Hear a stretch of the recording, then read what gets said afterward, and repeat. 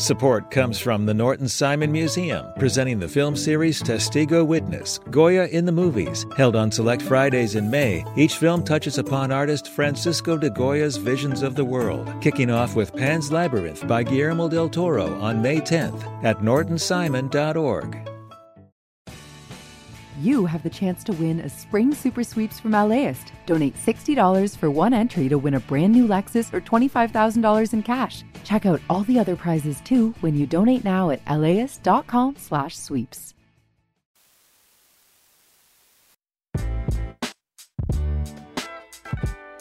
It's AirTalk here on LAist 89.3 and LAist.com, also streaming on the LAist app. I'm Julia Paskin in for Austin Cross this Friday. It is great to be with you.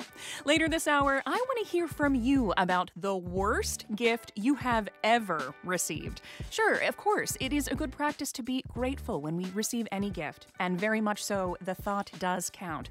But what about when somebody gives you a gift that just really doesn't demonstrate any thought at all? What are the thoughtless gifts from someone that maybe you might get that they thought knew you really, really well? What kind of damage can that do to a relationship when it doesn't really match up with what you thought you had? We're going to talk about it and take your calls on the worst gift you've ever gotten during the holidays. Plus, it is Food Friday, and we've got a double feature for you today. First, we are talking hot chocolate and where to get the best of it in Southern California. The owner of Amara Cafe here in Pasadena joins us, and she'll be sharing some of their signature Venezuelan hot chocolate. Plus, we're going to learn about the tradition of Sri Lankan Christmas Cake from LAist reporter Yusra Farzan, who has a piece today at LAist.com sharing what the sweet treat and the holiday tradition of making it means to her and her family. That's coming up later this hour. But first, we begin with COVID-19 and a new variant called JN.1 that has been spreading through LA County. It's a subvariant of Omicron. The Centers for Disease Control say it's causing an estimated 1 in 5 infections nationwide. LAist health reporter Jackie Fortier reports that this variant accounts for 10% of the cases in LA County in late November, which is the most recent data that we do have available. That's up from 1% in October. The good news is that the World Health Organization says the risk to the public is currently on the lower side, and the current vaccines do protect you from the latest variant. With us to talk more about the new subvariant, it's spread through Southern California, and how you can make sure you stay healthy during the holidays. It's one of our go-to COVID experts, Dr. Peter Chin Hong. He is an infectious disease specialist and professor of medicine at the UCSF Medical Center, and has joined us regularly over the last nearly 4 years to keep you in the know about the latest on COVID-19. Dr. Chin Hong, thanks so much for being back on AirTalk. Good morning, Julia. Thanks for having me on. Delightful to have you. And as always, for folks listening, if you have questions for Dr. Chin Hong about this new subvariant, getting vaccinated, rises in COVID cases around the holidays, or just general questions about how to stay healthy through the holidays, we've got things like RSV, flu, and nasty cold going around. We welcome your calls at 866-893-5722. That's 866-893-5722. You can also email us at atcomments@laist.com. And just a reminder, we ask that your questions be of a general interest to a wider audience, not super hyper-specific to you. Well, Dr. Chin Hong is incredibly smart and always is happy to try to answer your questions as best as he can. He doesn't have access to your personal health records or medical history, so do try to keep that in mind, please. So, Dr. Chin Hong, tell us a little bit more about this new subvariant and how it's related to Omicron. Yeah, so it's confusing to a lot of people because of the alphabet soup and numbers. But to make it easier and boil it down into basic blocks, the reason why people are looking at JN1 very closely is that it has a lot more mutations than what has been circulating around before. And its parent, which was called Perula before, has more than 30 mutations compared to the XBBs. And the reason why that's important is because our vaccine that's approved now is based on XBB 1.5, for example. So if you have something that's circulating that looks a lot different, the worry is not only that the vaccine may not work quite as well, but that people who got infected in the summer and fall, when we had a last big increase in California, they would get really sick again. But so far, so good. It seems that A, the vaccine does have activity against this new variant, and B, that the numbers of people getting sick, which is more than we would hope, is still not explained by having a new variant, like, for example, when we went from Delta to Omicron. And let's zoom out for a second before I ask you more about this new subvariant. Where are we generally in terms of cases? It's I feel like for myself it's getting kind of hard to gauge because the beginning a few years ago in 2020 the pandemic was so severe, and now I'm not even sure if are we officially in an endemic. How much am I supposed to still be worrying, and how high are rates generally speaking? Yeah, that's a great question, Julia. So I think we can scope out and look at the deaths in the country as an example. So right now for 2023, so far we've had about 60,000, 67, almost 70,000 people die in the United States. Last year, we had 246,000 people die. And in 2021, the peak of deaths in the United States, we had 460,000 people. So you can look at this as half glass, glass half full or half empty. I think 67,000 people so far is definitely nothing to celebrate. It's something new that we didn't have in 2019, but it's a lot better from the previous few years in the United States. Are we in an endemic phase? Is that the correct term? I think if we go through this winter and, it looks modest and, we are not fueled by this new variant JN1, we could probably say that we would expect every year a smaller summer increase and a larger winter increase. And the larger winter increase is accompanied by influenza and RSV and other respiratory viruses. Okay. Let's get back to this subvariant JN1. Are there any specific symptoms associated that could help the average person identify it, or would that need to be found out through testing? So right now, from people's observations of JN1, and even though the California numbers look very low, actually today the CDC updated their national report, and it's 44% of cases now JN1. And because there's a lag in sequencing and what's actually going on in the community, I would say that it's probably 60, 70% right now in California, in the United States, and it's highest in the Northeast. In terms of symptoms, it looks very similar to what people might have experienced as COVID. So you generally start off with a sore throat and then congestion and a dry cough, like the other Omicron flavors. And then you have the whole host of other symptoms you can get, including, I think, more attention to gastrointestinal symptoms like diarrhea, stomach pain. Those may also be accompanied. And of course, some people are experiencing loss of smell in particular, and a little less loss of taste. But those are the sort of spectrum. But it's kind of evolving into the because although most people have very mild symptoms, there are some people who experience very serious symptoms. And I think that's the conundrum we are in now, I think, as a community, because it's not mild for everyone. And it's really difficult to kind of look around the room and say, okay, that person I should be more careful about versus just a regular interaction. And for some people, it's just the bad COVID we know about from a few years ago, which is increased shortness of breath, need for oxygen. And, that doesn't come initially, you might have a week of mild symptoms and then after a week, increasing that need for oxygen. I see. Okay. Again, we welcome your calls with questions about COVID for our expert, Dr. Peter Chin Hung, with UCFS infectious disease specialist and a professor of medicine. We're here at 866-893-5722, or email your questions, to comments@laist.com. Please include your location and your first name. We have some questions here for you, Dr. Peter Chin Hung. Jill in Ventura is asking, what do we know about the skin rash symptoms related to COVID, and is the rash itself contagious? Yes, so that's a great question. So far, we know that you can get a variety of different rashes from COVID. It's not terribly common, but some people can get spots, what we call a maculopapular rash on the body. Some people may have mucosal symptoms, that's in the moist part of the body, like in the mouth. Uh, and some people can have more serious disease. But in terms of skin disease, I would say, based on my experience, it's not very common. It's probably around 10% or less.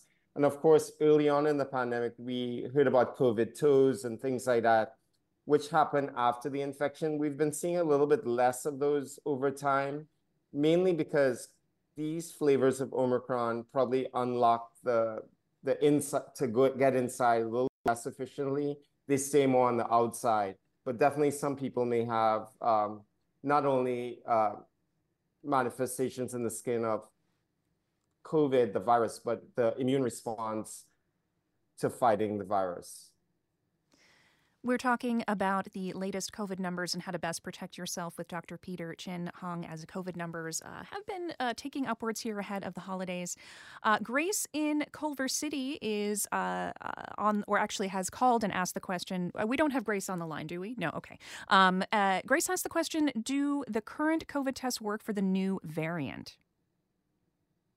Yes, so far all the information that we have is that the current tests do work for the new variant GN1 in the same way it's worked for the other Omicron flavors.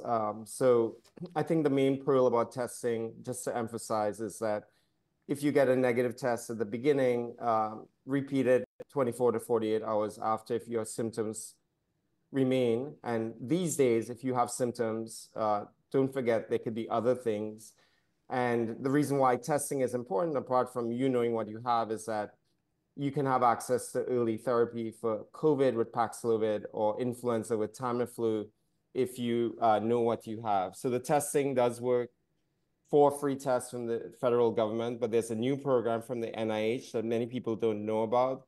It's called testtotreat.org, at the site testtotreat.org, and that's 2 and that's giving free COVID and influenza home testing for some people and free telehealth as well. It's a pilot program. It's kind of coming under the radar, but I think it's a really good program. Wow, I would love to be able to test myself for the flu as well. That sounds incredibly useful. Again, we are welcoming your calls and questions about COVID with our expert UCSF infectious disease specialist and professor of medicine, Dr. Peter Chin Hong. Our number is 866-893-5722 or email us at atcomments@laist.com. John in Fullerton has the question here. Is there a version of Evusheld in the pipeline for immunocompromised individuals?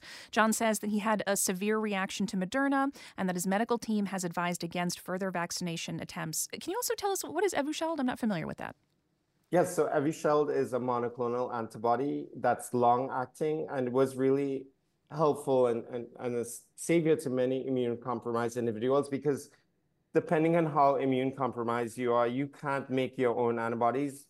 If you remember Colin Powell, who died, he had a disease called multiple myeloma that shut down his antibody-making cells. So the only way he can get protected would have been to get something like Evusheld, which is factory-made or pre-made antibodies. The problem is that variants have evolved so much that all of the old antibodies, and President Trump got one of those kinds early on, that probably saved his life. They've changed so that it's become very laborious to make new antibodies that lock and key to the variants circulating around. So far, there had been initial thoughts of making updated monoclonal antibodies as a vaccine alternative that John talked about, but that has been kind of stalled at the time for development. So I haven't heard anything much more about that recently. But in terms of severe reactions to vaccines, like John experienced with an mRNA vaccine like Pfizer or Moderna, I just wanted to remind everyone that there is another alternative, which is Novavax, which is also quite a very good vaccine. And my father-in-law, for example, had a bad reaction to an mRNA vaccine, but then he got Novavax and he's been doing quite well. So that's something I would encourage John to speak to his clinicians about. Another question from Ben in Pasadena. Will the new nasal vaccines help lead to the end of COVID? And when can we expect to maybe see an end of this? Yes, so there's been a lot of development of nasal vaccines over the last year or two, more than 100 in development, including in the United States. The reason why a lot of people are hopeful about the nasal vaccines, unfortunately not much more movement in that area yet, is because, as people know, the vaccines are great for prevention of serious disease and death, and short-term good at preventing infection, but not long-term. The vaccines will sort of give you boost that front guard defense against the virus, so it will be better, not just in supplementing, we hope, the injectables, depending on the formulation, but also preventing infection for a long time. So if everybody got a really effective nasal vaccine at the nose and the entry point, as well as a regular vaccine, you can imagine where you can stop transmission. But a lot of promising studies, but again, kind of very slow movement of late. Okay. Here's a good question. I encountered this myself. I found, I guess, an old test that hadn't been used. If a COVID test is dated for expiration, for this, basically, if a COVID test is expired, can you still use it? Is it going to give you a reliable answer? That's a great and very common question, Julia. So the first piece of advice is definitely don't throw it away. Okay. Secondly, go to the, you can just Google FDA website COVID expired tests or COVID tests, and it gives you by manufacturer updated expiration dates by lot number. So you have your box, you look at the lot number and the company, you look it up on this website, and for the vast majority of cases, they have expiration dates have been pushed forward, and that's because of the way that they came up with the expiration dates for COVID tests in the first place, which is that only the time that you have data for, rather than a prediction like a carton of milk. So in other words, as we get more experience with the testing, the dates have been pushed forward. So in most cases, that test in your closet is still probably going to be good. Excellent. Okay, just a couple of minutes left, but we have revised the procedures of what to do when we test positive a number of times over the years. We have a question from Mary in Seal Beach who asks, she says Mary has COVID right now and wants to know, is 5 days enough to quarantine with the new variant? So if you could let us know what we're supposed to do, and does that still apply to the new variant? Yes, the rule of 5 days still applies. And, again, until day 10, you're supposed to be a little bit more careful, but you can leave after day 5. And, after 10 days, I generally don't advise people to continue testing unless you're not getting better. Okay. And here's an interesting question, just real quick. Let's get this in here. Charles in Temple City asks if the use of a neti pot to rinse one's sinuses help reduce the chances of contracting COVID. And for folks that don't know what that is, it's like a kind of old school little kind of mini teapot looking thing that you can rinse your sinuses with, like a saline solution. So does that help protect you? I wish it did, but bummer. Unfortunately, there isn't any evidence that it does. It will make you feel more comfortable, and I guess that's another segue to saying that, for a lot of people, just controlling your symptoms is probably going to be the best treatment, unless you're eligible for Paxlovid. Okay, we had more questions from folks. Unfortunately, we do not have time to get to them, but thank you so much to everyone who sent in their inquiries today. Dr. Peter Chin Hong, it is always a pleasure to chat with you here on AirTalk. Thanks so much for taking the time to join us this morning. Thanks so much, Julia. It was a joy. Dr. Peter Chin Hong is an infectious disease specialist and a professor of medicine at UCSF Medical Center and has joined us regularly over the last nearly 4 years to keep you in the know about the latest on COVID-19. More to come in just 1 minute. We'll be hitting on the favorite subject of the season after the break. It's about presents, specifically the worst gifts you have ever received and what they might say about your relationships. It's Air Talk on LAist 89.3. I'm Julia Paskin, in for Austin Cross. Back in a moment.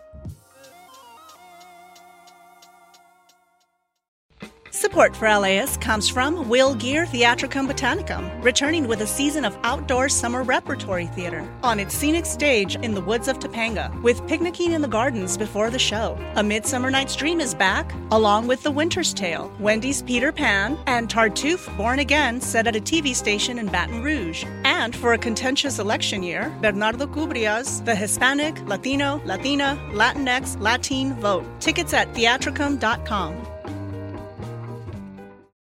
Support for LAist comes from Latino Theater Company at the Los Angeles Theater Center, presenting the world premiere of Ghost Waltz by Oliver Mayer, a bold original recovery of Juventino Rosas, one of Mexico's most significant composers. Follow Rosas from his father's early death to his friendship with ragtime genius Scott Joplin, now on stage through June 2nd. Tickets and information at latinotheaterco.org.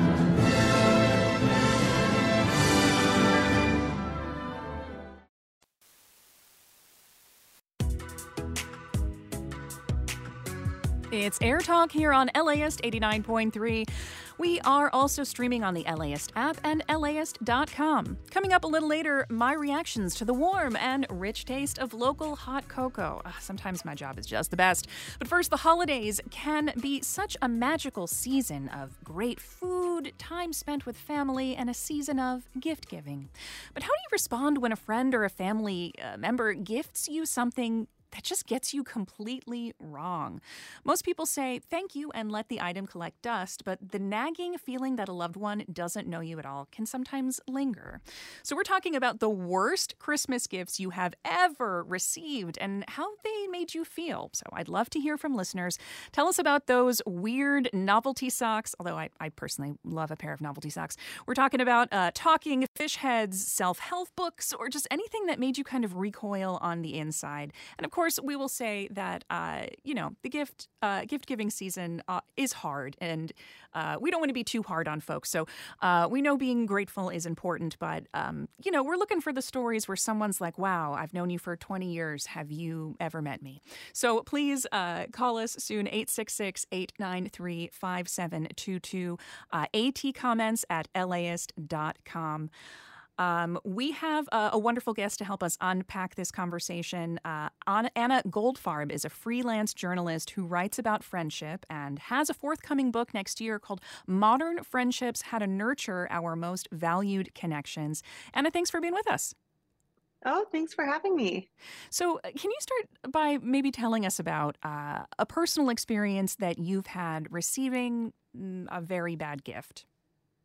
You know, my least favorite kind of gift is one without a receipt, because then you're just stuck adopting whatever random thing someone gifted you. And I especially don't like when people gift me books without a receipt, because I feel like throwing out a book is sacrilegious. And then I just adopt this random book and I carry it from like apartment to apartment forever and ever. So receipts are great. Yes, receipts are helpful, certainly. And you can always donate a book that you're not going to read. Are there any, I'm just wondering, anything egregious, maybe a particular book that you've received that you were like, this is not even a subject I would ever pick for myself? You know, it's really like, it says more about the gift giver than me. And usually like wildly off track gifts are because the gift giver has no idea what the expectations are, what the budget is, what I'm interested in. Of course, growing up, I always got socks for Hanukkah. And I'd be like, what is the point? Like, what is the point of this holiday if I'm just getting random socks? Like, there has to be more to this holiday. But just things like I'm not excited. I wouldn't be excited. You kind of get deflated when you open them. You're like, oh, really? Wow, a crew neck sweater. Groundbreaking. Just things like that. And also things that don't have a receipt. So I love when someone says, listen, I did my best effort. Here's the receipt. If I missed the mark, no hard feelings. Please feel free to return it. And that is such a wonderful acknowledgement of, hey, I tried. I thought of you. But please, I want you to have the best gift that you would want. And that's my ultimate goal. So you can always hedge a bad gift with like, listen, hashtag I tried. But please do not feel bad about returning it or exchanging it. I encourage you to do that because the goal is for you, the gift receiver, to be happy. That's what's important to me. It's not so much what the present is, it's that I want you to be happy. I'll share a story. A loved one once regifted me something that I had given her about a year prior. And it's funny now, but at the moment, it kind of Oh stung. my God, it's mortifying. Yeah, it It's did. so And mortifying. and this person was a classic regifter, and I think regifting is great. I have no problem, but it was just I think it hurt my feelings because first of all, it said something like it had like a message on it like "I love you" or something kind of sentimental, but also it was like you obviously don't remember that I gave this to you. Like fine if you didn't want to keep it, but I think that's what hurt my feelings. Was I being a little too sensitive there? Because a few years later, I'm thinking it's a lot of pressure. She probably had a lot of people she was thinking about, and she just didn't want to forget me and gave me this nice thing. I mean, I picked it out. I guess I liked it in the end. You have great taste, apparently. There you go. I can see why it would sting, especially if gifts are your love language. A lot of people take a lot of pride. They spend a lot of time trying to pick the most. Researchers call it the smile-seeking motive. They want that gift that's going to blow your hair back. That's going to be like a new car. Oh my God, a puppy. Like they want to just blow you away. But studies show that those gifts are the most risky. Those are the ones that gift receivers don't enjoy receiving as much because they have the experience of owning the gift. They want something that's going to be a joy, useful, versatile to own.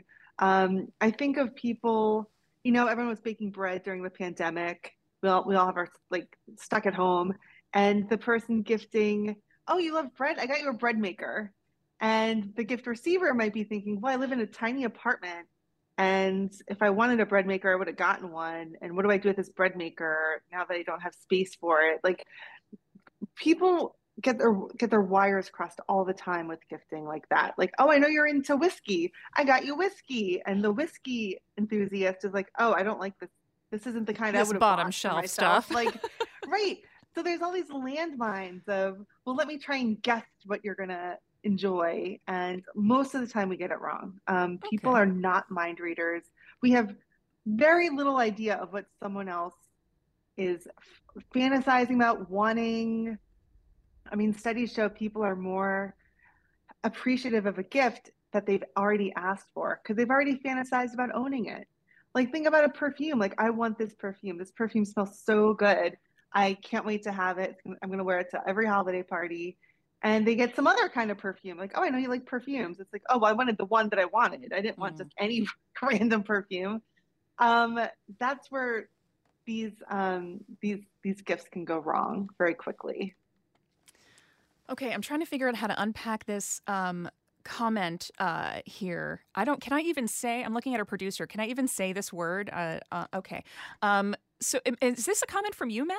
Okay, this is a comment from our senior producer on AirTalk, Matt D'Angelantonio, who says, my mother-in-law got me a body hair trimmer from a company called Ballsy, Ballsy. The gift itself was very useful, but Matt says, I can't say I was super excited to be thinking of my mother-in-law every time I was doing personal grooming. This is a horror story. This is a complete horror story. That is just... Wow. Okay, but Matt does say that it's very on brand and that she's kind of twisted like that. So it sounds like you actually lucked out, Matt, with a mother-in-law with a good sense of humor. So even if it's a bit uncomfortable, is that something to think about in terms of appropriateness and maybe even sometimes who might be around when a gift is opened? Oh, 100%. I just did this yesterday with my best friend. I got her some CBD teas. To help with sleep. I know she has trouble sleeping. She said she's been getting into tea lately. She got a new tea kettle. So I thought, oh, what can I get her for the holidays? I'm like, well, let me get her some teas. Putting my research to work. And I got her some CBD teas and I gave them to her yesterday. I said, I don't want you to open this around your kids. I don't want it to be weird. So I gave her a heads up of, I'm thinking of you. I know you like tea. I know you have trouble sleeping. I got you some sleeping teas.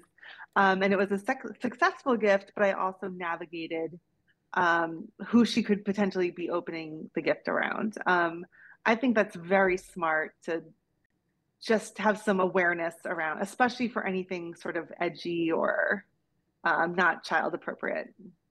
Good advice. Good advice. Okay. We have Sophie from Playa Vista on the line who has a story about a gift from your dad. Sophie, tell us what happened. Oh, yeah. It was when I was young, and my dad had never gotten me a gift my whole life. So he did get me a gift one Christmas, and I was super excited to open it. And all it was a bag of rubber bands, like office rubber bands, plain old brown rubber bands. And it was just a huge letdown because I thought maybe he actually cared one year to do something, and he didn't. It turned out it was just rubber bands so that I could connect a sponge to my violin that I've been practicing. And that still, to this day, is the only present he's ever gotten me. Tell us how, what does the impact of that kind of dynamic have on you? Yeah, I mean, it's kind of like you've been talking about, where it just makes you feel sort of like unnoticed or unknown, or, like, especially when you expect to have a good relationship with somebody, and they get you something that just is so disconnected from anything you could actually want. And it just seems like, truly a convenience present. Like he might have picked it up at the gas station on the way home or something. It's still, obviously it still lives with me. And I hear a little one in the background. I imagine that you think about that in thinking about the people you care for, right? Oh, certainly. And I recognize as a parent, it's like so hard to buy gifts. But that's part of the value of it, right? Like you do something really hard and you think about it and you go out of your way to get something that means something. So I think it was particularly let down because it was my dad. It wasn't just like a kind of casual acquaintance getting me a bag of rubber bands. Yeah, I hear you. Well, go ahead. I have a very different read on that, Sophie. And I think a lot of people are not socialized or taught how to give gifts. And a lot of men, in my experience, are completely clueless. My dad also never got me gifts growing up, and I completely relate to you. What your story says to me is your dad was thinking about you and wanted to give you something useful that you will use every day. And he was just clueless of where to start. He was thinking about you. And I lost my dad 2 years ago, and he never gave me any presents. I don't have any presents to look at of like what he gave me. And that's his attempt, his clumsy dad attempt at getting you something. And, he just didn't know. He didn't know better. We're not taught these things. A lot of it's trial and error. And he might have been ashamed of not knowing how to get gifts too. That is a good point, Anna. Yeah, I have seen that, in my own family dynamics as well, that, it's that meme I see on the internet all the time of like, the dad, we're talking about like a heteronormative kind of relationship. And like you see a dad just as excited to see the kids open the gifts because mom obviously did all the shopping. Like that is kind of a thing. And hopefully we're all kind of growing out of that. And Sophie, hope that you've had a lot of good Christmases since then to kind of make up for that sting. Thank you so much to everybody who called in and who emailed.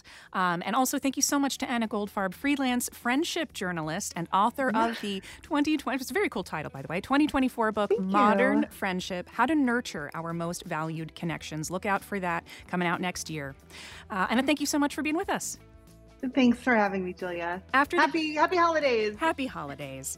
After the break, I think I just felt a little cold snap in the studio, which means it's time for some hot chocolate. Stick around. It's AirTalk on LAist 89.3.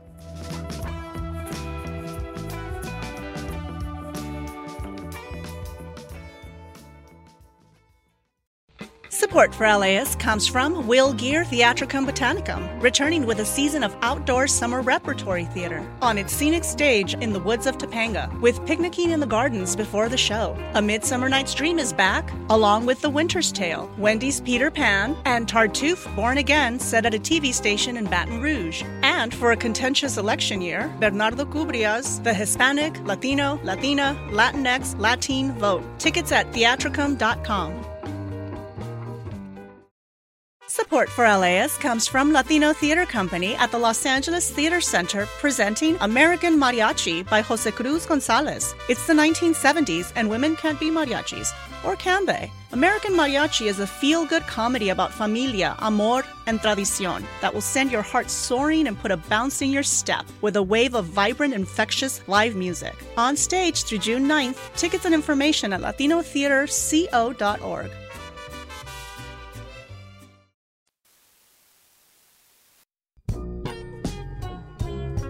Welcome back to AirTalk. This Friday, I'm Julia Paskin in for Austin Cross. And it's Friday, so of course that means Food Friday here at LAist. And today we are fortunate it is a double bill. In a few minutes, we'll be talking about a beloved Sri Lankan holiday treat. But first, let's get a little cozy. Imagine you're decked out in flannel, sitting by a roaring fire as snow gently drifts down outside. Yeah, I know we're in California, but just go with it with me, folks. In this scenario, there is only one beverage that will do. That's right, we're talking hot chocolate. And I'm lucky to have with me a master of the craft, Amara Barroeta, chef and owner of Amara Cafe in Pasadena, just down the street here from us at LAist. Amara Cafe features prominently in a piece up on LAist.com today called 5 of the Best Hot Chocolates in LA to Warm Up Your Chilly Days by the intrepid Ashley Rush. I definitely recommend checking that out at LAist.com. Amara, welcome. Thank you, Julia. So tell us, we're so happy to have you. And I'll just say that whatever you have brought in here, it looks like hot chocolate and churros. It looks amazing. So we're going to try that in a second. But first, I want to ask you about your business. Tell us about Amara Cafe and what's your story? Well, we've been open here in Pasadena since 2012, and this is such a beautiful community. It's the perfect mix of like residential and people who work in the area.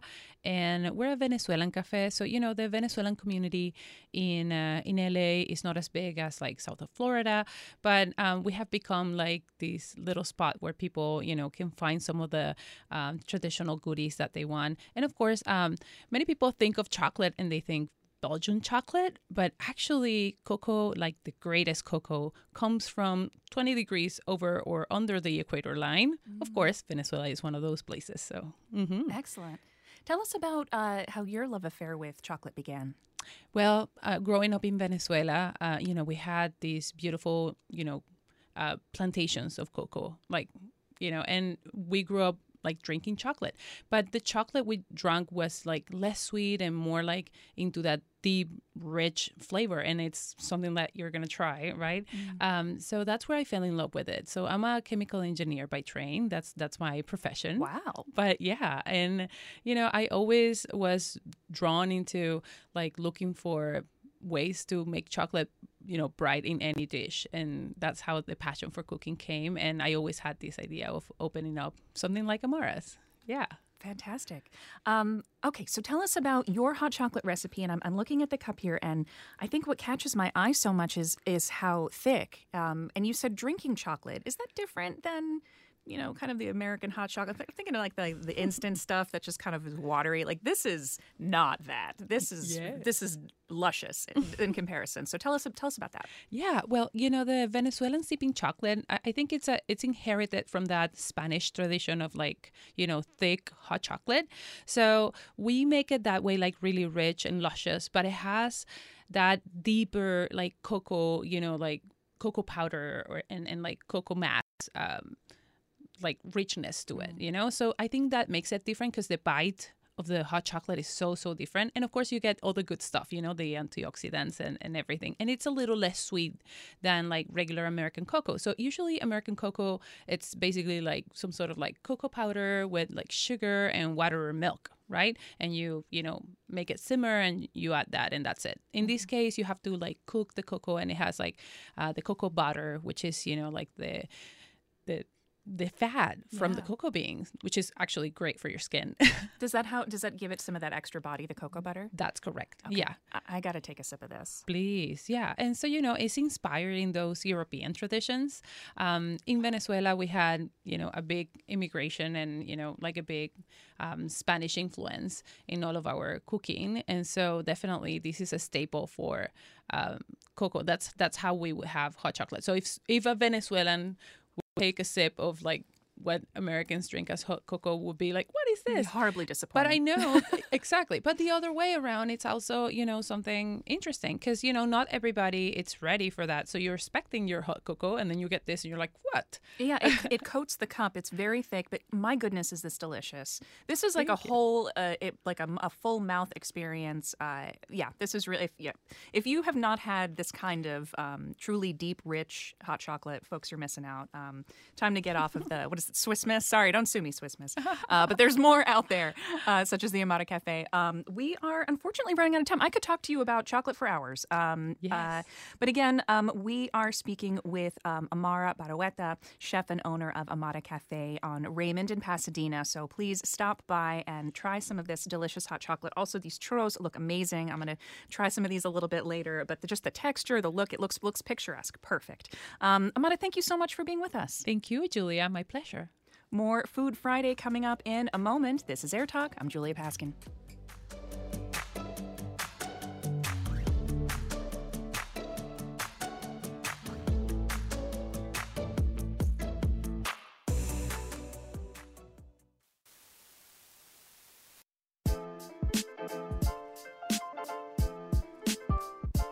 It's Air Talk here on LAist 89.3. I'm Julia Paskin in for Austin Cross. We continue with our Food Friday double feature and turn our attention from hot holiday drinks to Christmas cake, more specifically, Sri Lankan Christmas cake. So back when the British ruled Sri Lanka, or Ceylon as it was known at the time, British colonizers brought with them the Christmas tradition of making fruitcake packed with candied orange peel, glazed cherries, stuff like that. But over time, Sri Lankans took the traditional recipe and made it their own, adding ingredients like preserved ginger and green vegetables. And let's not forget about the copious amounts of brandy. And as LAist reporter Yusra Farzan describes in her latest piece at LAist.com, where she wrote about Sri Lankan Christmas cake and the islanders' tradition of making it, which we've learned is quite an undertaking. Yusra's piece is titled For Sri Lankans in LA, It Isn't Christmas Without Their Traditional, Decadent, Spicy Christmas Cake. And she joins me this morning to tell us about this Christmas tradition and the making and sharing of this cake. Yusra, welcome. Thanks, Julia. Thanks for having me. Just want to give you a shout out. You've been doing reporting for us at LAist for a little while now, and you're just doing a great job. So thank you for everything you contribute to our newsroom. Okay, tell us a little bit about the history of this cake and how did it really become like a long-term Christmas tradition in Sri Lanka? Yeah. So like you mentioned, when the British colonized Sri Lanka, they brought fruitcake to their island. And, from my research, what I've come to understand is a lot of the schools in Sri Lanka, even though Christians make up 7% of the population, a lot of the schools are run by Christians. So a lot of Christian traditions sort of seeped in, into sort of like our daily life, and as did this cake. So come Christmas time, actually, not just Christmas time. We like an excuse to make this cake any time of the year, especially during weddings or like special occasions like that. But especially for Christmas, it sort of kicks off the season with this cake. And I think it's from when the British came over and then Christmas traditions because of the schools in the country. Gotcha. And do you have a personal connection to this cake? Tell us about that. Yeah. So my earliest memories of this cake was going with my aunt to Golface Hotel, where they would have these massive wooden barrels, almost the size of this table in front of me, where we'd have the chefs and, people at the hotel, all of these invitees, they just come together to mix the fruits. It's like a cake mixing ceremony where they invite people just to kick off Christmas season. So they'll be pouring the brandy, they'll be pouring the rum, and then just mixing the fruit mix with wooden paddles, not even spoons, just because it's this massive barrel. That's how big it is. You need a paddle like you would for a boat. Yes. Yes. It's amazing. Yeah. And what about the eating of the cake? Is that a thing that you have an emotional connection with too? Yeah. As I, wrote in the story, it's pride of place at Christmas breakfast tables. So people usually, start off Christmas morning by having a piece of the cake. I love to have it with a cup of ginger tea. That's how I enjoy it, with, Sri Lankan plain ginger tea and then a slice of the cake. I kind of eat it all through the day, not just during breakfast time, just because I enjoy it so much. I don't hold that against you at all. So there's a couple of examples in front of me right now. Can you tell me what I'm looking at here? Yeah, so so two of the people that I spoke to, Samia Dharmasiri Wardana in Canoga Park and Anne Renuka Pereira in Santa Clarita. That's a Sri Lankan auntie thing. Anytime you speak to them, they want to share food with you. Oh, wow. So they gave some cake for us to, for me to share with everybody here at the studio. So what you're seeing in front of you is their versions of the cake. So everybody sort of has like their own way of doing it. Saumya doesn't have the marzipan topping, and cake has the topping. Yeah, that's the big difference here. Yeah. There's like a that's the topping. The white topping is marzipan. Yeah. Okay. Yeah. And then how do you think that changes the experience having that extra layer? Should we find out? Yep. Go for it. All right. Let's see how we can do this expeditiously. Yeah. And some of the ingredients in the cake are native to the country. So you have Sri Lankan pumpkin, which is not like American pumpkin. It's white in color with a green flesh. And then chayote squash, which is popular in Latin American countries. That's used in the cake as well, candied chayote squash. I've never tried So taste it. That's so good. Okay. Also, it smells amazing. I mean, all of the spices, It's also very boozy. You've been warned. Oh, my. So if I start slurring a little bit, we'll know why. Okay. Mm-hmm. Okay. The ginger is so prevalent. I can see why that would pair really well with the tea. That is delightful. Give me a second. Talk to me for a second here while I chew. Tell us a little bit about the Sri Lankan diaspora here in Southern California, and then after that, we can try the other piece. Yeah. So Southern California actually has the second highest Sri Lankan population in the country after New York. And a fun fact that I learned at dinner yesterday is that there are now 7 Buddhist temples in Southern California that are run by Sri Lankans. So Sri Lanka is a predominantly Buddhist country, but as I mentioned in my story, we're also a very religiously tolerant country. So everybody sort of enjoys this cake, all faith groups. And Christmas is sort of a time for everybody. And just all of the religious festivals, everybody sort of celebrates them. And as you try the cake as well, I'm sure you'll get a lot of the spicers. That's something, yes, there's cinnamon, cardamom.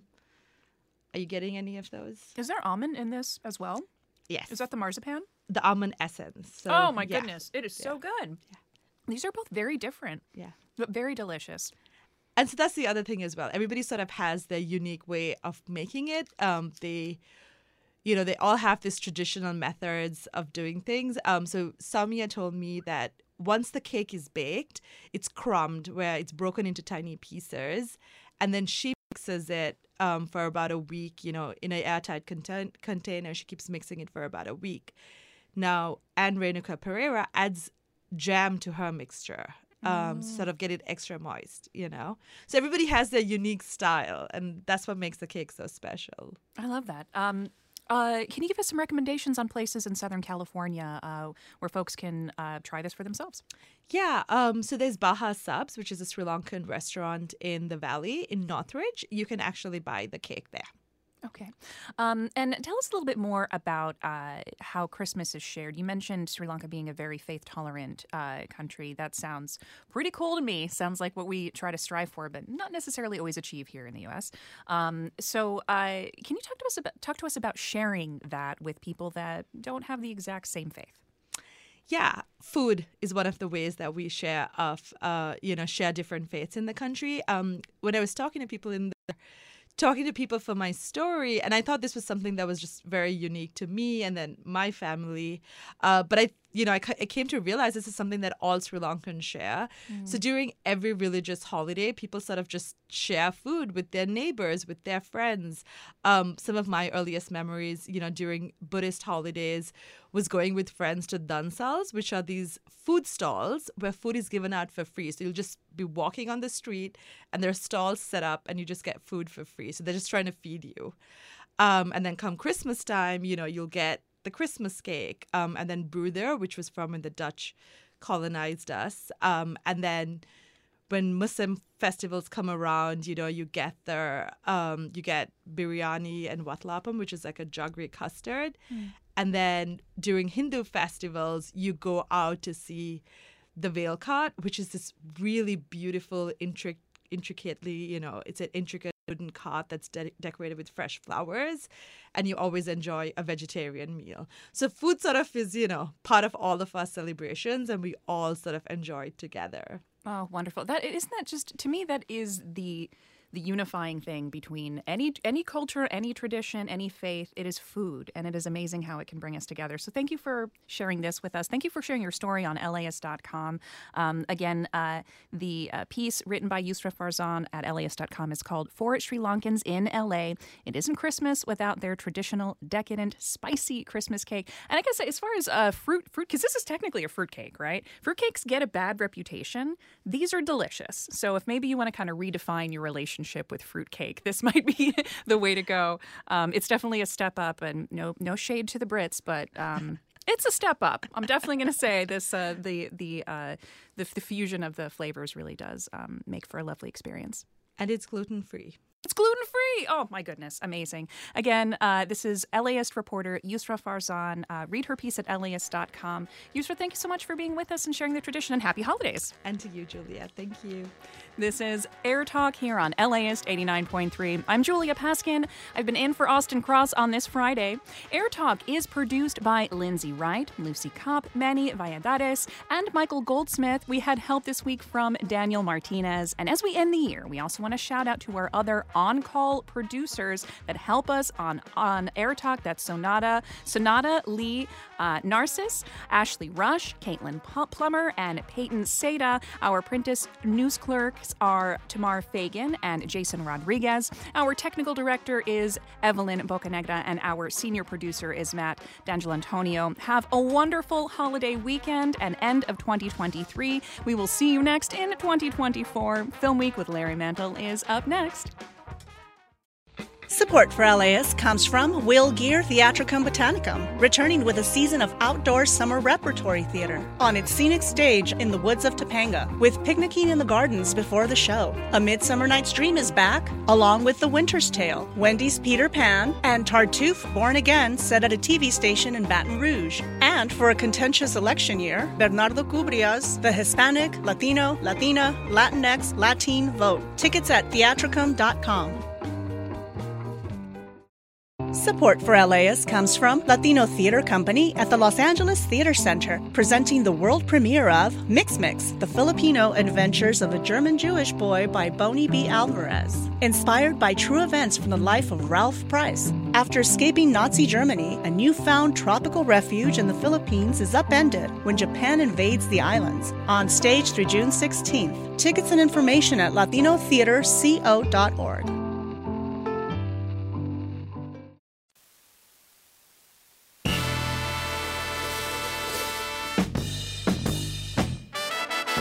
It's Film Week on LAist 89.3. I'm Larry Mantle, and so excited. It's the final film week of 2023, jam-packed wall-to-wall with reviews. We have so many films to talk about being released in the last 2 weeks of the year. And to take us through all of these high-profile films, Amy Nicholson, who was film writer for the New York Times and host of the podcast Unspooled, Manuel Betancourt, contributing editor at Film Quarterly, and Charles Solomon, animation historian and author and critic for Animation Scoop and Animation Magazine.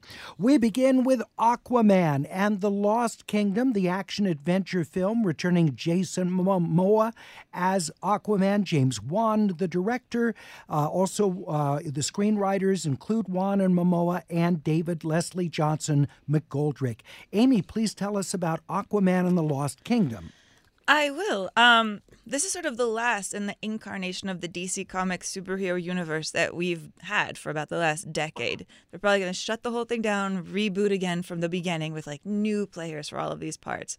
But of course, they've got to go out with like one more Aquaman, because the first one, when it was made in 2018, made over $1 billion. And it feels like we got to make this sequel, but they made this sequel maybe not completely getting what people liked about the first one. People saw this first one, and the main thing they talked about when they came out was like this 6-second shot of an octopus playing the drums. You know, just this little weirdness of this aquatic world. And in this movie, they bring back the octopus, but they don't let him play any drums. He's just an octopus taking part in yet another heist. This movie is nothing but like back-to-back heists. We got to go here. We got to go get this thing. We got to go somewhere else. Blah, blah, blah. Repeat, repeat, repeat. I mean, I do say that I like Momoa in these movies. He has this kind of like easy dude bro charisma. He plays this superhero kind of like he's the dude in Big Lebowski. He wears a bathrobe for like a big quarter of this movie. But then he's also got this like 50-inch chest. He looks like a superhero just kind of naturally, just sort of effortlessly. And then when he puts on the shiny suit, takes off the bathrobe, puts on the shiny suit, you're like, that is a man with a lot of abdominal muscles. I like the design of this movie. I like the casting of it. You know, I like seeing Dolph Lundgren stand around in an armored toga talking about like ancient Atlantean sonar equipment, which if you're wondering what that is, that's whales. You know, I like seeing like him palling around with Jonathan Rhys-Davies, who's like voicing a giant crab. I really just wish this movie was allowed to get goofier without feeling obligated to hit all of these like expected superhero beats, you know, the battles and the threats of the end of the world and all of the explosions. I felt like when I was watching this movie, I would just see some cool design underwater that I wanted to take a better look at, and then it would explode. And that got really, really frustrating. And also, I feel like this movie has to be the last time that any character walks around with Born to Be Wild as their theme song. I just cannot take it anymore.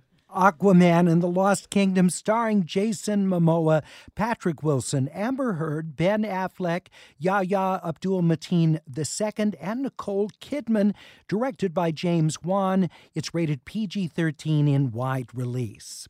All of Us Strangers is written and directed by Andrew Hay. It stars Andrew Scott, Paul Mescal, Claire Foy, and Jamie Bell. Manuel.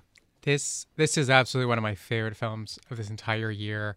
It's this touching, soulful, haunting kind of love story that follows the screenwriter who's living mostly in an abandoned building, like no one's yet moved in, and he makes a connection with a very sexy stranger, and also eventually ends up meeting his young parents who had died in a car crash decades earlier, and we're not quite sure how this is happening, but the conversations he gets to have with his mom and his dad and with this stranger end up all circling around how we can move on, how we deal with grief, how we connect with others.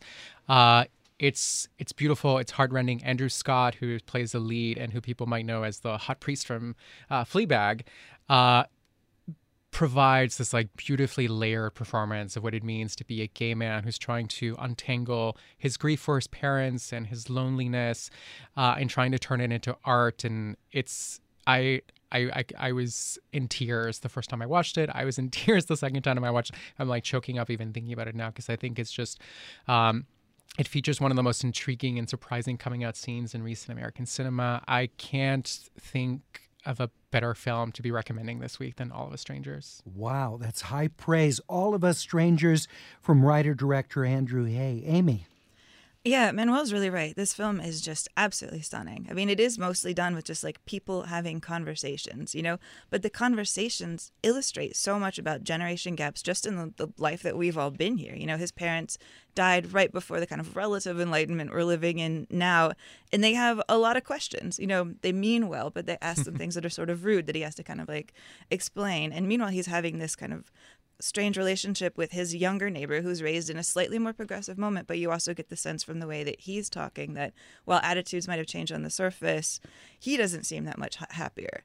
You know, and so it's a really fun little thorny movie. You know, when his parents are asking him questions like, why are you so isolated? Is it because you're gay? The answer to that, I think, is very complicated. You know, very complicated. Like, how was he raised around them? How is he finding his place in the world? You know, it's a chilly movie, but you really do grow to care about all four of the characters. And the ending, which I will not say anything more about, I will just say that it is a very romantic and sad gut punch. It sounds so nuanced and layered, and that it's even difficult to explain fully why it's such a moving film. Absolutely. And I think it does come down to the amount of emotion these four actors, so Claire Foy, Jamie Bell, Paul Mescal, and Andrew Scott, they really are doing a lot between the lines in trying to capture this mixture of love and grief and anger and frustration, but there's also a tenderness and sort of it's it's a movie that's brimming with emotion without being sentimental, and I think that's such a fine line to tread that I continue to be in awe with what Hay did. All of Us Strangers. Andrew Hay, the writer-director. Andrew Scott stars in the film. It's rated R, and you can see it at the Landmark Theater Sunset in Hollywood, the AMC Century City 15, and then beginning January 5th, it expands into more theaters. All of Us Strangers has also been nominated for 3 Independent Spirit Awards, including Best Feature, Best Director, and Lead Performance for Andrew Scott. Migration, an animated adventure in wide release. It's written by Mike White and directed by Benjamin Renner and Gilo Homsey. Charles, what did you think of Migration?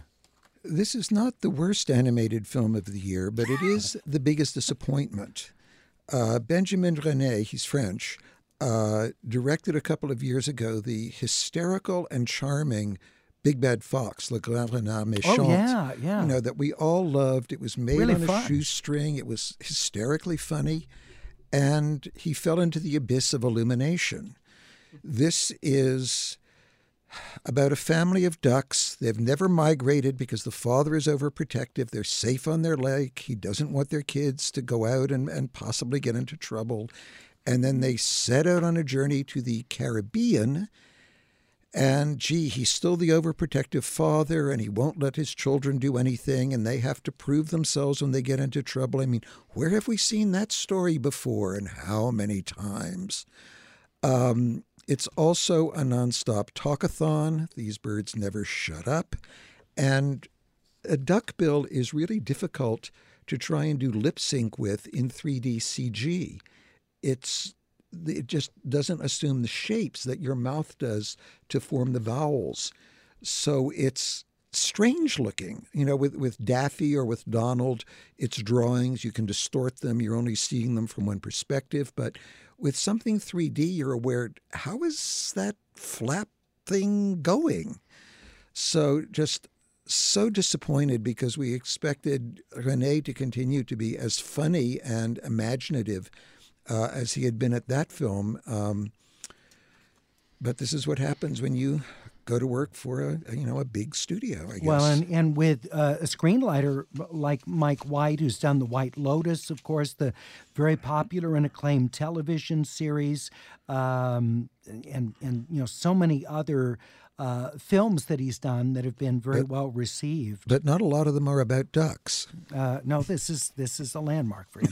Migration is in wide release, and it's directed by Benjamin Renner, Gilo Homsey. Mike White is the screenwriter. It's rated PG, and again, you can see it throughout Southern California. Coming up on Film Week, we'll hear what our critics have to say about the sports biographical drama The Iron Claw, starring Zac Efron, the musical version of The Color Purple, which is out and directed by Blitz Bazawoli.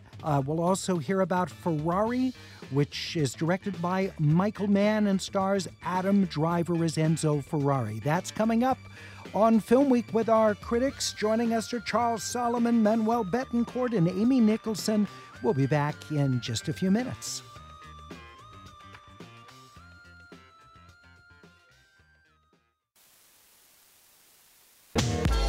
It's Film Week on LAist 89.3. Larry Mantle with critics Manuel Betancourt, Amy Nicholson, and Charles Solomon. Next up, the sports biographical drama The Iron Claw, starring Zac Efron and Jeremy Allen White. Sean Durkin is the writer-director. Manuel, please tell us whose life is being portrayed here.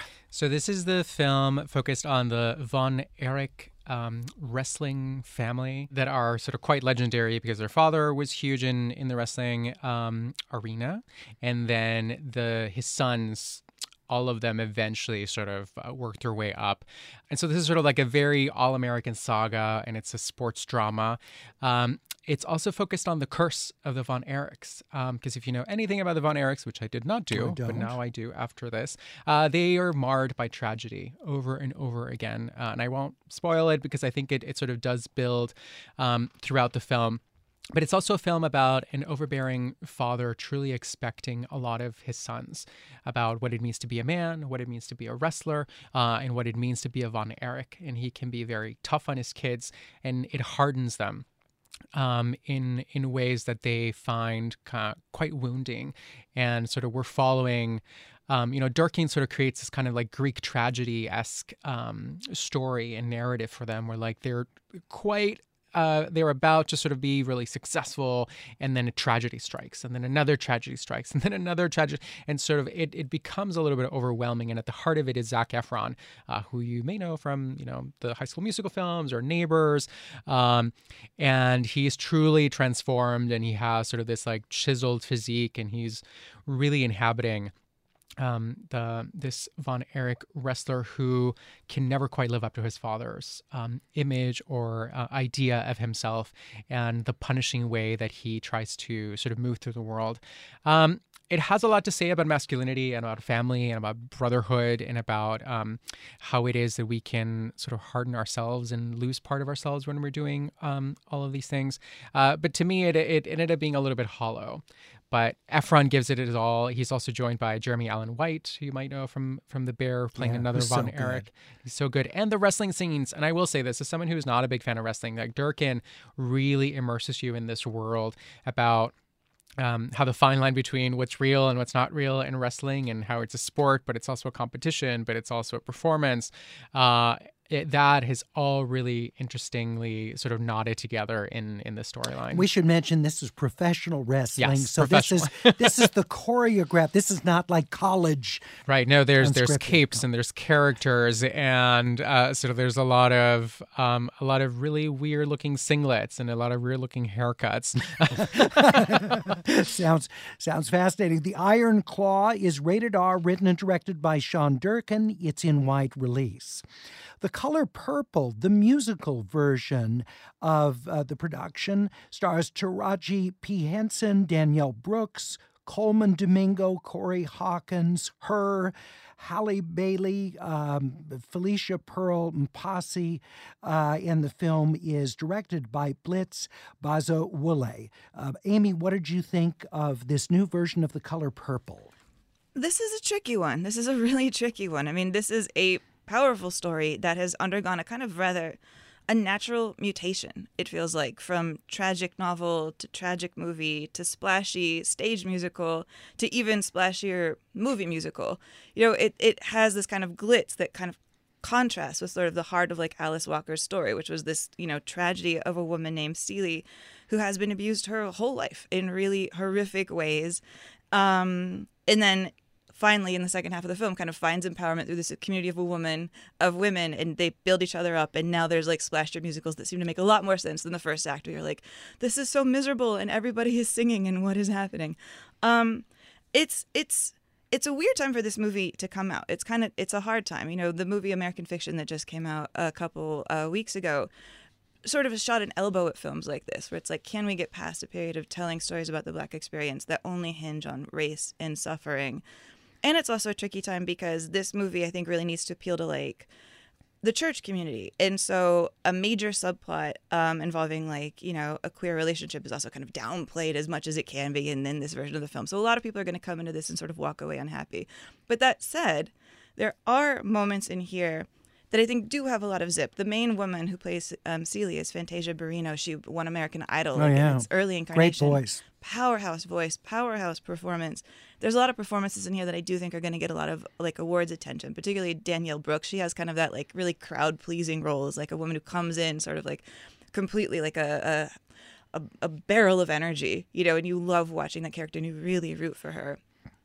There's some dance numbers in here also that I do think have fun with the staging. Like Corey Hawkins, he plays one of the younger terrible men. He has a great bit where he's like dancing around with wooden planks. There's moments in here that also remind me of like my favorite film, Pennies from Heaven, where they kind of go inside black and white movies and they sing and they kiss. And there's a lot of vintage staged razzle dazzle. But boy, is this a lot of movie. Manuel, you're responding similarly. It is so much movie. And it's also, it's just trying to cover so much ground. Like Walker's novel, it's sort of so expansive, and it's decades that you're following Celie, and the movie just needs to keep going. So it's like, and then the next summer, and the next summer, and the next summer, and sometimes it feels like you just want it to slow down. And sometimes when it does slow down, it can be very moving and it can be very, very affecting. But then it then has to do a dance number, and then it has to do, and the tonal changes are so jarring sometimes. And there's a kernel of a great movie, I think, hidden underneath. And for anyone who I think saw the Broadway revival that starred Cynthia Erivo a few years ago and Danielle Brooks, it was pared down, and there was a way in which they were able to sort of really bring Walker's novel and marry it to this sort of performance space. But the movie needs to go big and loud, and at times it works really well, and at others it's just you're just wondering what is happening. But those performances, it's a lot of talent. It's a lot of talent. Taraji P. Henson, who so rarely gets to do this kind of like. So many people don't know that she's a trained singer and that she can do this sort of in her sleep. And she's taking such joy in performing this character. So I think, if you love the musical, or if you love the novel, or if you love any of these people, I think you're going to have a great time, even if it doesn't all quite sort of gel together as well as it could. All right. We're talking about The Color Purple, the musical version adapted from the stage production, itself adapted from the film, which, as Amy laid out, was adapted, of course, from Alice Walker's novel. The film is directed by Blitz Bazawule, and it's rated PG-13. Christmas 2023 wide release opening of the film.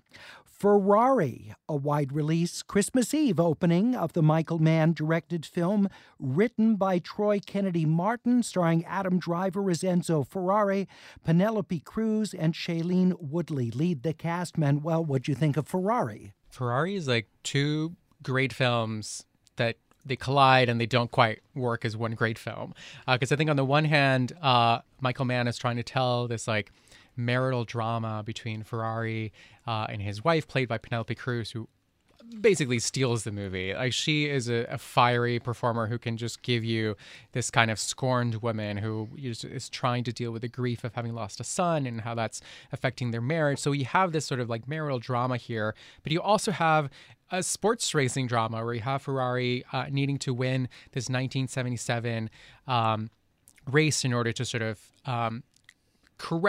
set up his business so that it can do better. And the two movies quite literally collide in a moment that will audibly make you gasp. Like, I have not had that experience with many films where I think I'm watching a film and I'm sitting down and, it's a racing, and then something happens that actually made me audibly gasp because I could not. It's so, and maybe the story of what happened in 1957 in that race, but I was blindsided. And Mann is a great director, and he really notches up that tension. I don't know if these two films sort of quite work together, but there are so many pieces, mostly Penelope, that you can't take your eyes off of her. Set in 1957, Enzo Ferrari's story. We're talking about Ferrari. Amy.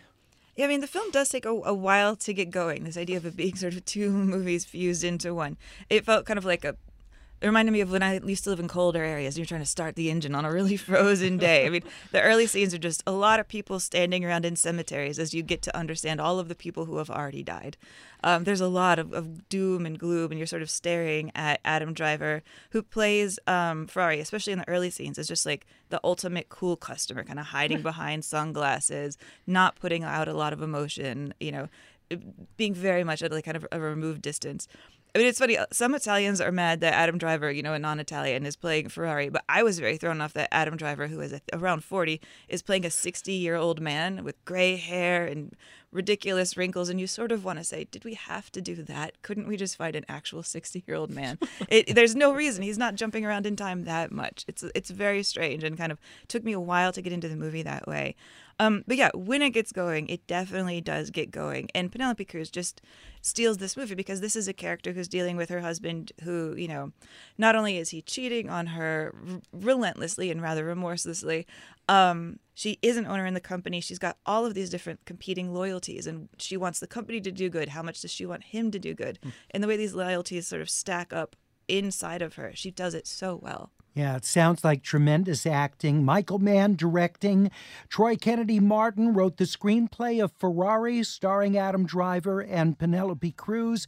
It's rated R. Christmas Eve opening of the film in wide release. Coming up, we'll hear about the German drama The Teacher's Lounge. The film Society of the Snow, about a 1972 plane crash and a fight to survive. And we'll hear about the romantic comedy Anyone But You, among other films, coming up right here on FilmWeek.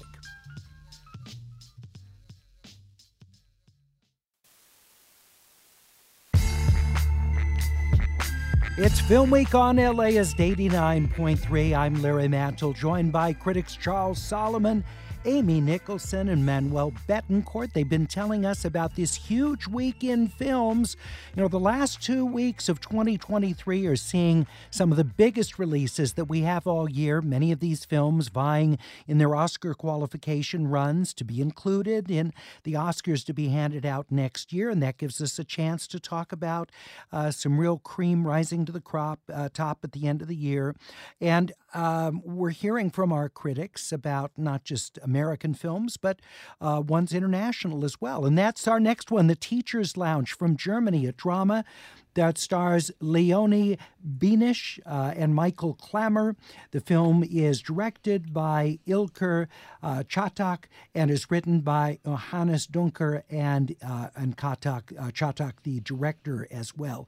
Amy, please start us off on The Teacher's Lounge. I will. This is a film that I could definitely see making an awards run. It's very fun and very score-worthy. It's a real microcosm of idealism and arguments and struggle and fights and honesty and truth and everything just going wrong when you're really trying to be fair and reasonable. The story here is that you have kind of a young and idealistic teacher working at a school, and the school is being beset by theft problems. And everybody behind the scenes is not quite sure how to handle this. Some people want to shake down and interrogate kids. The movie opens with like kind of a pretty harsh interrogation of some 2 young kids trying to see if they can get them to rat on their classmates. And our teacher, you know, who's played by Leonie Bench, she really takes like kind of a kinder, gentler approach. She wants everybody to feel respected. And in doing so, she starts down this path that really just winds up with her getting punched in the face. It is a crazy, crazy, crazy film that way. I kind of kept thinking as I was watching this, like, this would make a great double feature with Election. You know? Oh, yeah. Right? Which is Election. It sounds like, yeah. Election, such a great film. That movie holds up so well, by the way. In fact, I think it's more prescient than ever. And I wonder if this one will feel the same way, because what you're having in here is kind of these same conversations about what is the role of ethics in schools.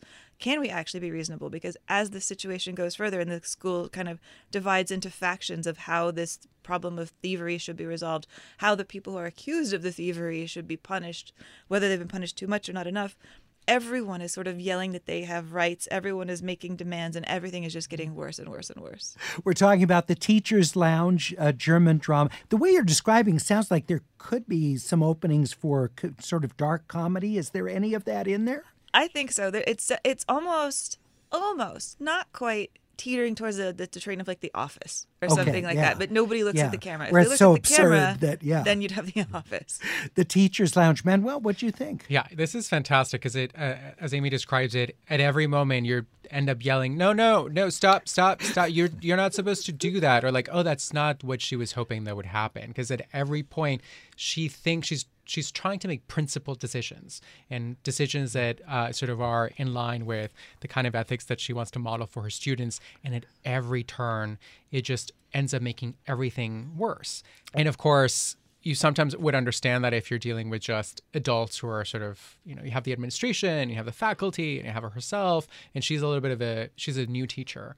So there's a little bit of like an outsiderness, and she's trying to fit in, but she also wants to be cool with the students and have her respect her. But of course, as soon as it's sort of like a powder keg, as soon as it starts, everything just devolves.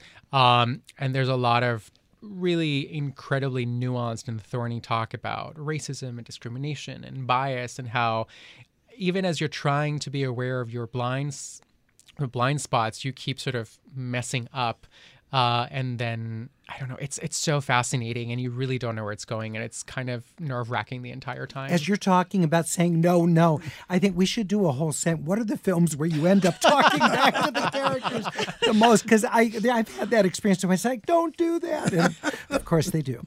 Yeah, of course they do. And in this one, it's even toward the final moments. You're just like, oh God. And it's both bleak and hopeful at the same time, because there is hope in that, like, oh, there are people who are trying to always do the right thing, and also enough people who really don't even know what right can look like. Or they think they know it's right. I got really caught up in a little detail here, a little subplot of the kids who run a newspaper, and they're really yelling about freedom of the press, which I want to be so much online with.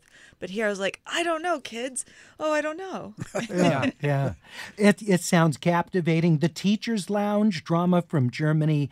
The film is directed by and co-written by Ilker Çatak. It's rated PG-13, and you can see The Teacher's Lounge starting Christmas Day at Laemmle's Royal Theater in West Los Angeles. Society of the Snow takes us back to 1972. The Uruguayan Air Force Flight 571 chartered to fly a rugby team to Chile, and it catastrophically crashes on a glacier in the heart of the Andes. Only 29 of the 45 passengers survived the crash, and then they find themselves trying to survive in this hostile environment.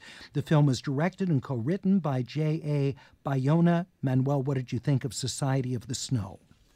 I mean, when you look at the log line, I think you know exactly what kind of movie you're getting, right? This is a survival drama set in some of the most harshest weather you can imagine, and the kind of most psychologically numbing sort of circumstances you could even think of. This is a tough film.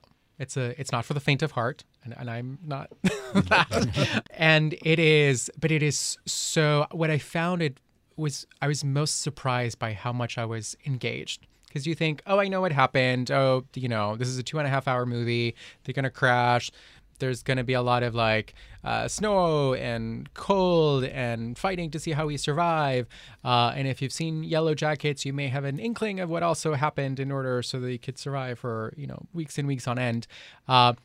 But Bayona is such a strong director that he's really creates really gripping scenes, both when he's doing those big action moments, like an avalanche coming, but he's also really great at bringing a humanity and a decency to every single one of his characters.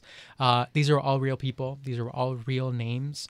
Him and his team worked really closely with all of the survivors, trying to really honor their story and to really honor the story of those who didn't make it. So there are moments when, as soon as the plane crashes, for example, you then see names on the screen of the people who died and their ages. These are all mostly 20-something-year-olds. So they're sort of thrown in trying to figure out how to survive and how to be a team. And they're a rugby team, so they're always looking to their leader. It's gripping, but it's a tough watch. Understandably. Society of the Snow, which, by the way, is Spain's entry for consideration for the upcoming Oscars. Amy? Yeah, honor definitely feels like the key word that was driving this movie. So much of the film is just looking at these young actors, most of them, unknowns, first-time films, second-time films, just their faces. That I don't understand even how he got this, haunted, bedraggled, scrawny, suffering look in their faces, but he gives you a lot of time to kind of soak it in. The film is very straightforward and very earnest. And, if this at all sounds familiar to people as the movie Alive, that was the version of it that was made in the 90s starring Ethan Hawke. And there is something more moving about seeing this performed by people who are actually performing it in Spanish, who are a lot more authentic to the character. And it does, of course, go... I think the trickiest part of it is it knows that it knows what the most famous part of this story is. It knows what fascinates people. It knows what they ate to survive. And it shows you the wriggly bits of flesh. But it wants to kind of also make sure it has enough time to have conversations about everything that means and to try to really understand how hard it was. And it ends kind of at an interesting point, because there was a moment when they got back and their story was sort of told in full, where people really panicked and got sort of upset. But he ends it here at the point of just like, we're glad they're home. And it feels like that's the story he really wants to tell. Society of the Snow, Spanish film directed and co-written by J.A. Bayona. The film's rated R. You can see it in select theaters, and then it'll start streaming on Netflix on January 4th. We continue with our year-end Film Week here on LAist 89.3. Our trio of critics has several more movies to review when we come back in just a moment.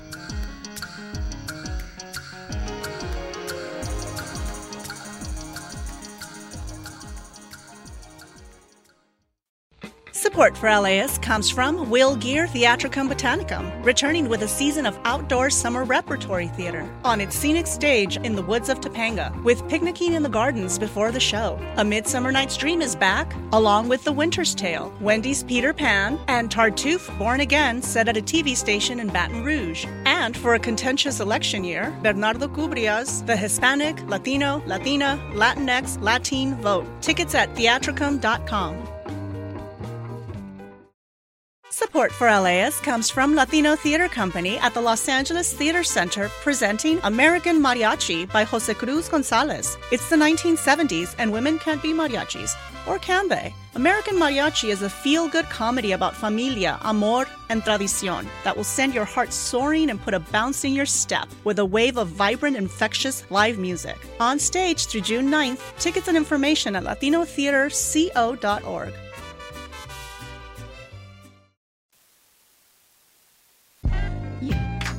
It's Film Week on LAist 89.3. I'm Larry Mantle. Wonderful to have you with us as we close out 2023 with the final edition of Film Week.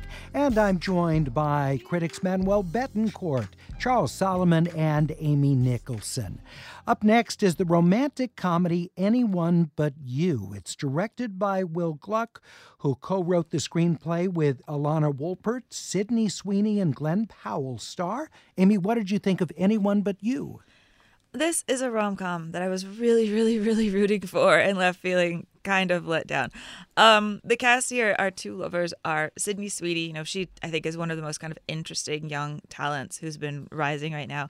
And then Glenn Powell, who's also kind of one of her counterparts. Like, you might recognize him probably from Top Gun 2. He also was in a really good rom-com a few years ago called Set It Up. So I was very excited for this movie. There are allegations that they maybe broke up with their partners making it because they had such chemistry on the set. Always ask the publicity side of a film. Yeah. Exactly. And then here they are playing this couple that's sort of enduring what seems like a modern update of Much Ado About Nothing. You know, just the part of the Shakespeare play where these two people argue so much that all their friends around them are trying to get them to fall in love just so they'll stop being such absolute pains. The background here is sort of strange. Like, the setup is that they meet cute trying to get a bathroom key at a coffee shop. You know, it's the kind of, as meet cutes go, it's a little bit bawdy and scatological. But then they have a lovely night. And in the morning, for this just sort of convenient pretext that really doesn't make sense, it should be very, very easy to straighten out, they decide that they absolutely hate each other. But because they are both friends with this couple who's getting married, they wind up in Australia at this destination wedding, making everybody's life miserable, setting things on fire, screaming and yelling, and just insulting each other in so many creative ways that you think you could just have a simple conversation, and this movie would be a lot shorter. The movie, when it gets goofy, I found myself wanting to really root for it. There's kind of this runner in the film where there's no problem that can't be solved by the people just taking off their clothes for no reason. You know, this happens repeatedly. At one point when there is a fire, somebody just strips off her dress and uses it to batten down the flames. And you think in those moments the movie is maybe knowing enough that it's really going to have some fun here. But it's also directed in kind of such an honestly inept fashion that I found myself being completely confused. I couldn't tell how much time had gone by since their first meet cute. I spent most of the movie thinking that they hadn't hooked up the first time they met because he opens their morning after shot with a clip of her belt buckle firmly buckled in bed, which I thought was the international symbol of nothing happened. Yeah. But they talk about it like something did. So I was just very confused the whole way through. I think if it was a little dumber, I would have really liked this more. We're talking about Anyone But You. Rated R, it's in wide release. Time Bomb Y2K, a documentary that takes us back to the start of the 21st century. It's produced by HBO Documentaries and directed by Brian Becker and Marley McDonald. Charles, what do you think of this doc? I found it very puzzling. It was clearly made by younger filmmakers who were fascinated by like old monitors that had all the structure in the back of it and the much simpler graphics that were available in the late 1990s and the cruder games and the more limited resources. And there was the whole panic, though I don't think it was as major as they portray it, of would Y2K, would everything not reset itself properly when we got to a year that didn't start with 19. They talked to survivalists. They talked to crackpot revivalists. They talked to some experts and some maybe not so experts about all of this. But nothing happened. So it becomes kind of like documenting those periodic fundamentalist revivals where they announce the world will end on such and such a time, and the followers go out and sell their property and get into winding sheets and sit on the roofs of their houses.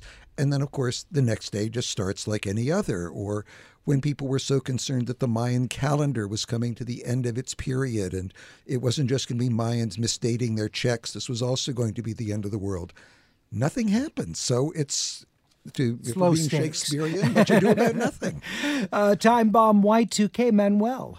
Maybe this is generational, Charles, because I lived through. Oh, you're not that much older than I am. Because to me, this is a documentary mostly made of archival news footage. So it's all spliced together of news broadcasts that begin, I think, in sort of like 96 all the way through, December 31st in 1999. And so you're watching ABC News and NBC News and documentaries of the era, and you're sort of slowly seeing how Y2K sort of begins with this sort of like fear-mongering, like what's going to happen, the world's going to end, to even in the hours ahead when you have Brian Williams actually on air saying, we are all trying to downplay the panic of what may happen tonight. So to me, the documentary, which is a little... it does feel like it's made for those who did not live through this, like both Charles and I did, to sort of understand, and it's sort of a media study as a way of how we were trying to think of the millennium and how it really felt at the time that this was going to be a turning point. And of course, the fact that you're getting news about Putin getting into power and people being afraid of Osama bin Laden and the 2000 election coming up, and these are sort of sprinkled in between, you sort of get a sense that the film really wants you to really remember a time before a lot of things happened. And there's a lot of footage of Bill Clinton and Al Gore doing things like installing new computer equipment in schools and talking about different issues. And then there's a quick shot of W towards the end of it when he's won the election or won the Supreme Court. But again, since it doesn't happen, I felt that was like you're trying to build up suspense, but there's no murder. But it sounds like as a media study, at least, it is kind of interesting. Although I'd say, if people had been listening to AirTalk at that time, they wouldn't have lost sleep over this. You'll notice we weren't included in this, Larry. It would have been very low key. It's like, here's why people are overstating this. Time Bomb Y2K, the documentary, is streaming on Max starting on December 30th. It's unrated, directed by Brian Becker and Marley McDonald. Memory, a film that stars Jessica Chastain, Peter Sarsgaard, and Brooke Timber. Michel Franco is the writer and director of the film. It's a drama. Manuel, what'd you think of Memory? I'm very mixed on Memory. I love both of these actors. Jessica Chastain and Peter Sarsgaard are some of the greatest talents of their generation. And here they're giving very, very complex and complicated humans to inhabit. So she's this sort of single mother, social worker who lives in New York City and has a very tough and demanding job dealing with people with disabilities. And Sarsgaard plays this man's soul who's grappling with dementia. And if I told you that and also told you this is a modern romantic drama, you would have maybe a hard time sort of imagining how those two things sort of come together. But that's what Franco is creating. He's sort of creating a very adult, very dour kind of rom-com that has no calm, just because it's very dramatic, and it goes to very, very dark spaces, as a lot of his films tend to go. It doesn't quite go as violent as his other films have gone, but this goes to very, very dark emotional territory, and it is hard to sort of follow through with how these two characters are grappling with these lives that and these memories and these pasts that they're sort of trying to both escape and cannot live without. It's a hard movie to talk about without revealing a lot, because I think it really depends on because it really depends. You really want to be following through how their relationship sort of blooms and what that might mean to how they've sort of made themselves move through the world. How's the chemistry? But I mean, they're both great actors. How's the chemistry? The chemistry is pretty great, and I think Franco it does a really good job of really making this feel like a really authentic, sort of humane sort of story, and a lot of that has to do with the two of them. Skarsgård won the Best Actor award at Venice this past year because of it, and it is a really calibrated, really beautiful performance. And Jessica Chastain nominated for Best Lead Performance at the Independent Spirit Awards. Memory, Amy. Yeah, I'm mixed on it too. In its own way, it is one of those kind of showy movies, but showy in a style that's done very like gray and ordinary and drab. But you could tell the actors are like working their hearts out to really hope that they're getting awards recognition here. I mean, in a way, this movie kind of neatly lines up in places that I thought were sort of almost too tidy. You know, that kind of the thrust of it is that he is a man who can't remember anything, you know, or remembers things very spottily. And she's a woman who's living with such trauma, you know, that goes kind of unspecified for a while, but we really see the signs of it. You know, her fear, she locks the doors all night. She's an alcoholic. She's in sobriety sessions all the time. She takes that very, very seriously. You know, something happened to her when she was young that her family just sort of wishes she would forget. And so this kind of collision of like the man who can't remember and the woman who's holding on to too much of the past, you know, it has a kind of neat and tidy yin and yang feel. But then from there, the film gets like very blurry because it does sort of get into questions of, you know, consent, of crossing the lines, of blurring boundaries. And what I sort of felt frustrated by this just at the ending is it kind of ends a little bit inconclusively. It like raises a bunch of questions, then sort of bunts them. But I will say the thing that the film really does well is it's come up with a very good part for the actress who is playing her daughter, her teen daughter, who's really at that pivotal age where she's understanding that life in her home is not quite ordinary, but she doesn't know what other adults she can trust to sort of give her a better life. You know, she's filled with a lot of empathy, a lot of anger, a lot of frustration. And that part is just really, really well done. I feel like so much of the heart of this movie is just in that young character and her reactions to this very strange romance that's happening. We're talking about the film Memory, starring Jessica Chastain and Peter Sarsgaard. It's unrated, and it's at AMC's Century City 15. And the George Clooney directed film The Boys in the Boat. It's set in the 1930s. The University of Washington's rowing team, which is pointed toward the 36 Berlin Olympics. Joel Edgerton and Callum Turner star Mark L. Smith wrote the screenplay under Clooney's direction. Amy? Yeah, this is a very old-fashioned story about a true story, you know, that actually happened. The University of Washington rowing team, the junior varsity University of Washington rowing team, did manage to row all the way to the 1936 Olympics.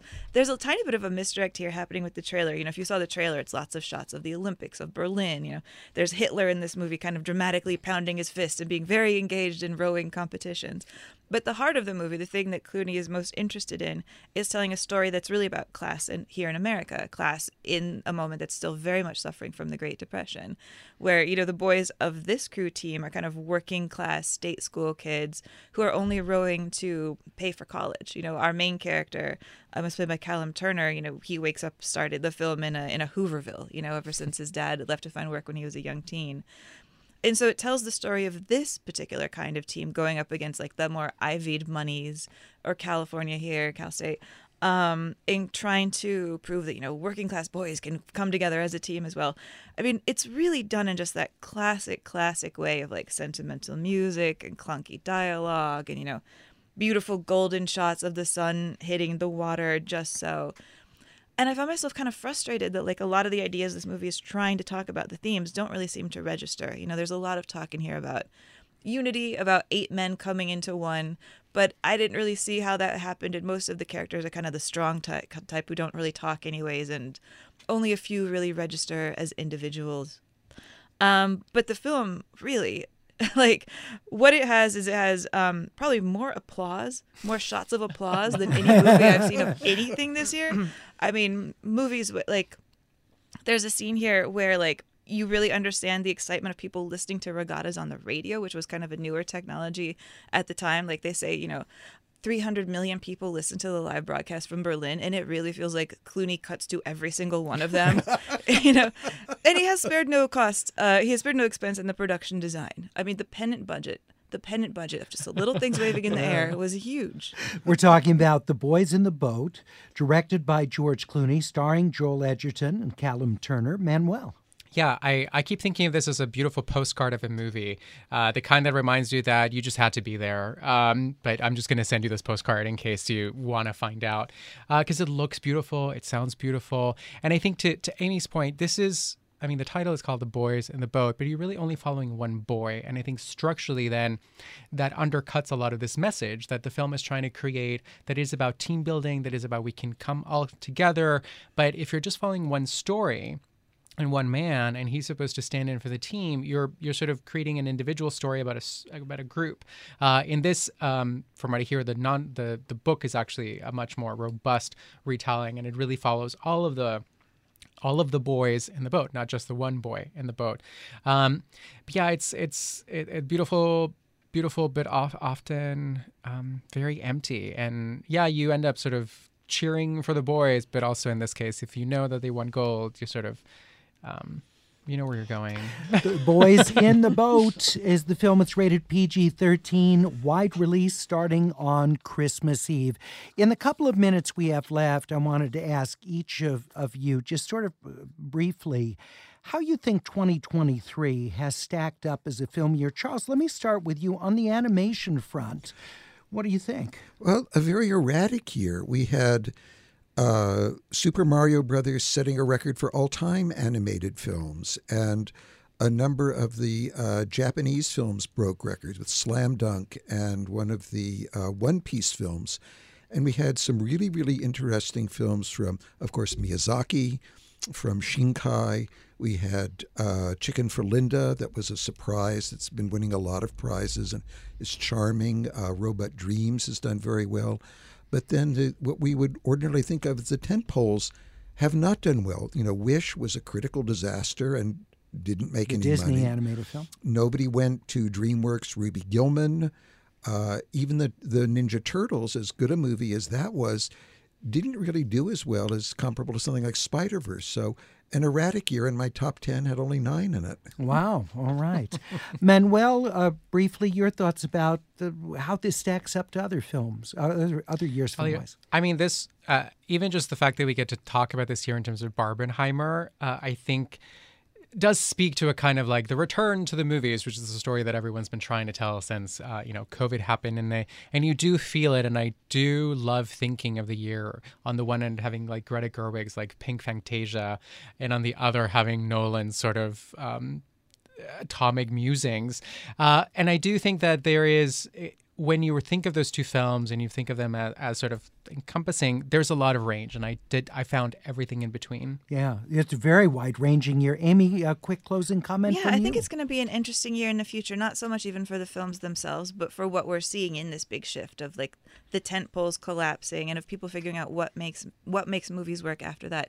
But I do come into this year with like a lot of optimism, because what I see on the grounds, not even just in the movie theaters, but in the revival houses, packed houses, younger people, they are going to movies. I just want to see some ambitious stuff that really matches that. Speaking of shots of people applauding, we should do it for that. Hey, thank you all so much. It's been a pleasure, as it is every year, and we'll be back with a brand new Film Week on the first week of January. My thanks to our critics joining us this week, Manuel Betancourt, Amy Nicholson, and Charles Solomon. From all of us at Film Week, have a wonderful weekend.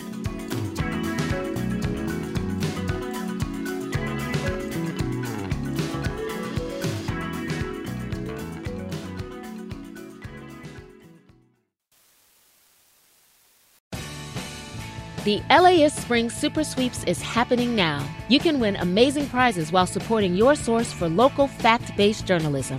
One lucky grand prize winner will get to choose a brand new Lexus or $25,000 in cash. Other prizes include an electric bike from Juice Bikes and $1,000 gas gift cards. Your donation of $60 gets you one entry to win, and the more you give, the more entries you get. Donate now at LAist.com/sweeps.